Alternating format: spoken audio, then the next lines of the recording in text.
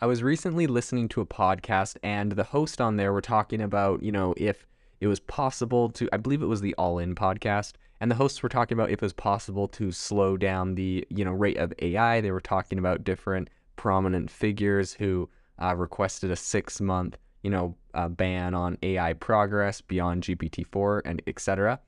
And they were talking about the fact that apparently there is a group of people that view AI as the ability to discover how we're going to slow down the aging process, or for them, so some people are like for immortality or whatever, you'll never die.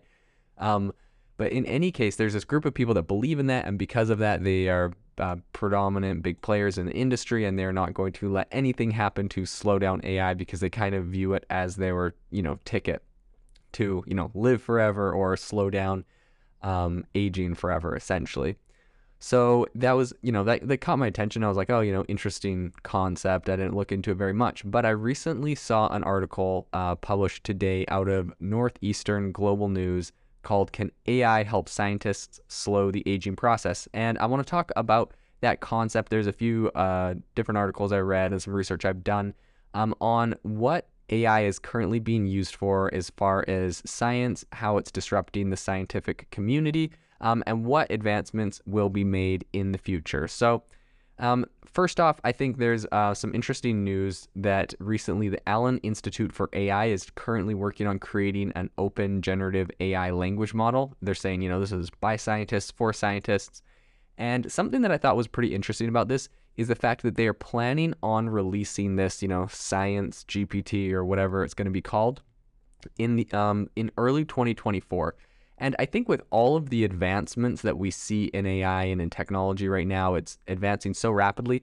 I still think it is something that is we're still on the very early cusp of. There was a recent report where they did a poll, and I think it found that about only 30% of American adults had heard of ChatGPT, and only 10% of adults had viewed ChatGPT as a reliable piece of information. So if only 10% view it as a reliable source of information, obviously there's a lot of work to be done, and we have a lot of disruption and innovation that's going to happen as that number gets larger and larger, and eventually these things get good enough that 90 or 80% of people view this as a reliable source of information. That's going to enable massive disruption.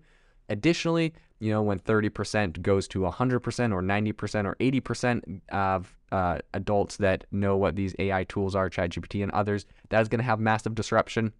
And so I only bring that up to say, I believe that, while some people think like, oh man, ChatGPT came out, like if I want to get started in AI, I'm so far behind. There's all these massive companies doing these major things. I believe we are in the Wild West, the very, very early days. And, evident by that is the fact that the Seattle's Allen Institute for AI is not going to be releasing their new scientific LLM till early 2024. And I think we're going to, as this time next year, things will be completely different as AI has, I believe, will proliferate every industry and every field. As some of these industries that are kind of traditionally known for going slower, like science, come to fruition and some of these tools become big players there, I really think that we are going to start seeing the proliferation of AI into everything we do. And so it's pretty interesting. Essentially what they're doing with this tool right now is that they're going to be building it on 70 billion parameters of scientific data that they're able to create. They said that with the scientific community in mind, OLMO will be purpose-built to advance the science of language models. And the project apparently has a senior director who's a researcher at AI2, and they said that it will be the first language model specifically designed for scientific understanding and discovery. And I think that's really important because we have other models right now. This one specifically focuses on discovery, which is kind of the cash cow, right? These pharmaceutical companies, a lot of other companies want this kind of scientific discovery model that can help them to, create new compounds, new vaccines, new medicines that they can patent and make a lot of money from. So I think this is going to be a very lucrative field. I do think it's interesting though that just in general, when I think of like science, I do think of a lot of really rigorous testing and bureaucracy that kind of goes behind a lot of industries around that. And so it doesn't surprise me that this like tool is not slated to come out till early next year. Obviously, they're taking their time with it. They have a lot of interesting features, I guess they'll say. One of them is they're concerned by how much electricity ChatGPT used, so they said they're going to try to make it one of the greenest supercomputers in the world. They said that to produce something explicitly designed for scientists and researchers to engage with and learn from and use to create the next generation of safe, effective AI technologies. I really think that they're kind of focusing on a bigger picture. They're taking their time. They're being slower with it. And perhaps that's because of the industry they're in. And I wonder if, number one, they'll get beat by someone that goes faster, or if, number two, that's just the speed of this industry. And if so, what other industries are slower when it comes to these kind of adaptations? And so as we think like, oh my gosh, all this stuff is coming out and I'm getting left behind. In our Facebook group, I recently heard from someone who is in the construction industry. They weren't 100% sure what they were going to use ChatGPT for. But they were like, I know this is kind of the future of where everything's going, so I'm jumping in and learning everything I can about it. An industry like construction may be one that is slower to incorporate a lot of different AI techniques and tools and software, right? It's not like a super software-heavy industry per se. Obviously, there's a lot of construction software out there, but since that's not the nature of what the business is actually doing as a function. And so I believe that given the next few months and the next year, we're going to see massive proliferation into all of those different industries. So going back to the idea of, slowing down aging with AI, which I think is a really interesting concept. In a recent interview with some researchers and pharmaceutical companies that are kind of continuing this search of, using AI, there was a man by the name of Harian who said, I think aging is the emperor for all maladies. And he said that aging is the single biggest risk factor for developing any one of, a number of different diseases, including heart disease, Alzheimer's, cancer, and a number of different things. And so they, him and a lot of other different scientists are currently putting AI to the test, trying to use it to figure out ways to slow down human aging.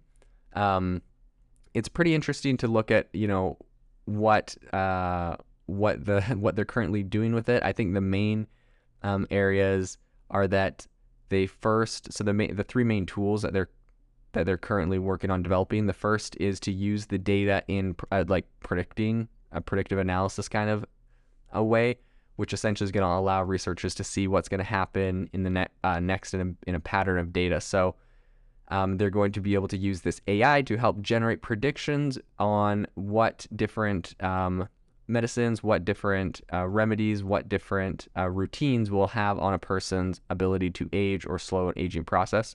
The second thing it's going to be able to do is that they're currently working on kind of creating a hub of research on longevity medicine, which is designed to allow users to essentially summarize different key studies and ask questions on, what medicines are most effective to do certain things. And just given the vast amount of data that you can now feed into some language models, right? We're looking at Anthropic's new Claude model that is now allowing people to upload 75,000 words. You can upload massive amounts of data and now start to cross-analyze different effects of medicines, different research studies, feed it a lot of data and get some very interesting responses.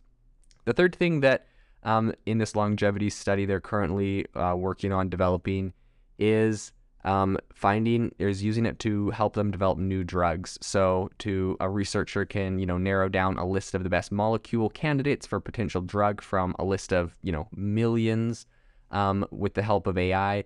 And so the tools they're developing are going to help them to be able to suggest, the molecules that are going to work best in creating drugs and in creating compounds that, allegedly will help us slow down aging. So I think it's going to be really interesting to see how this goes. Harahan said that instead of completing a sentence, it can complete the structure of a molecule, right? Talking about AI. So we're all used to asking it questions and getting, a sentence or getting it to respond. But biologists and scientists right now are looking at how to use that same technology, that same transformer model to predict the structure in a molecule that would be best to help do that. Something interesting, an interesting concept I did read that they brought up was the fact that, measuring age in the same way that we use a thermometer to measure temperature or some tools to measure blood pressure, it is not something that exists at the moment, but it's something that they're currently developing. And so that will be really interesting. You don't have to write down your age at the anymore. They're going to have tools that will be able to measure your age based off of AI, which I think is going to be really interesting. And if I were to guess how they're going to do that, I'm assuming they would take a bunch of different data sets about people and including like biometric, like, right, you could probably just take a picture of a person, say a bunch of different things about them, their age, race, or not their age, their race, their a whole bunch of different like pieces of data you have about them, take the picture and then train it through a neural network and say, boom, this is the age. And I bet you if you train enough, I bet you could use that to train an AI to be able to just look at a person and detect their age. So that's going to be interesting to see how that comes to fruition and what the different ways that this AI is going to be helping in science and medicine, and if it is indeed going to help scientists slow the aging process. Thank you for listening to today's podcast episode, breaking down how AI is impacting your industry. Today's episode is sponsored by AIbox, a no-code AI app builder and marketplace, which just launched a crowdfunding campaign. If you are interested in investing in a new AI startup, you can go to republic.com/AI-box. I'll leave a link in the show notes as well to learn more. The minimum investment is $150 and the maximum investment is $100,000. Until next time, have a fantastic day.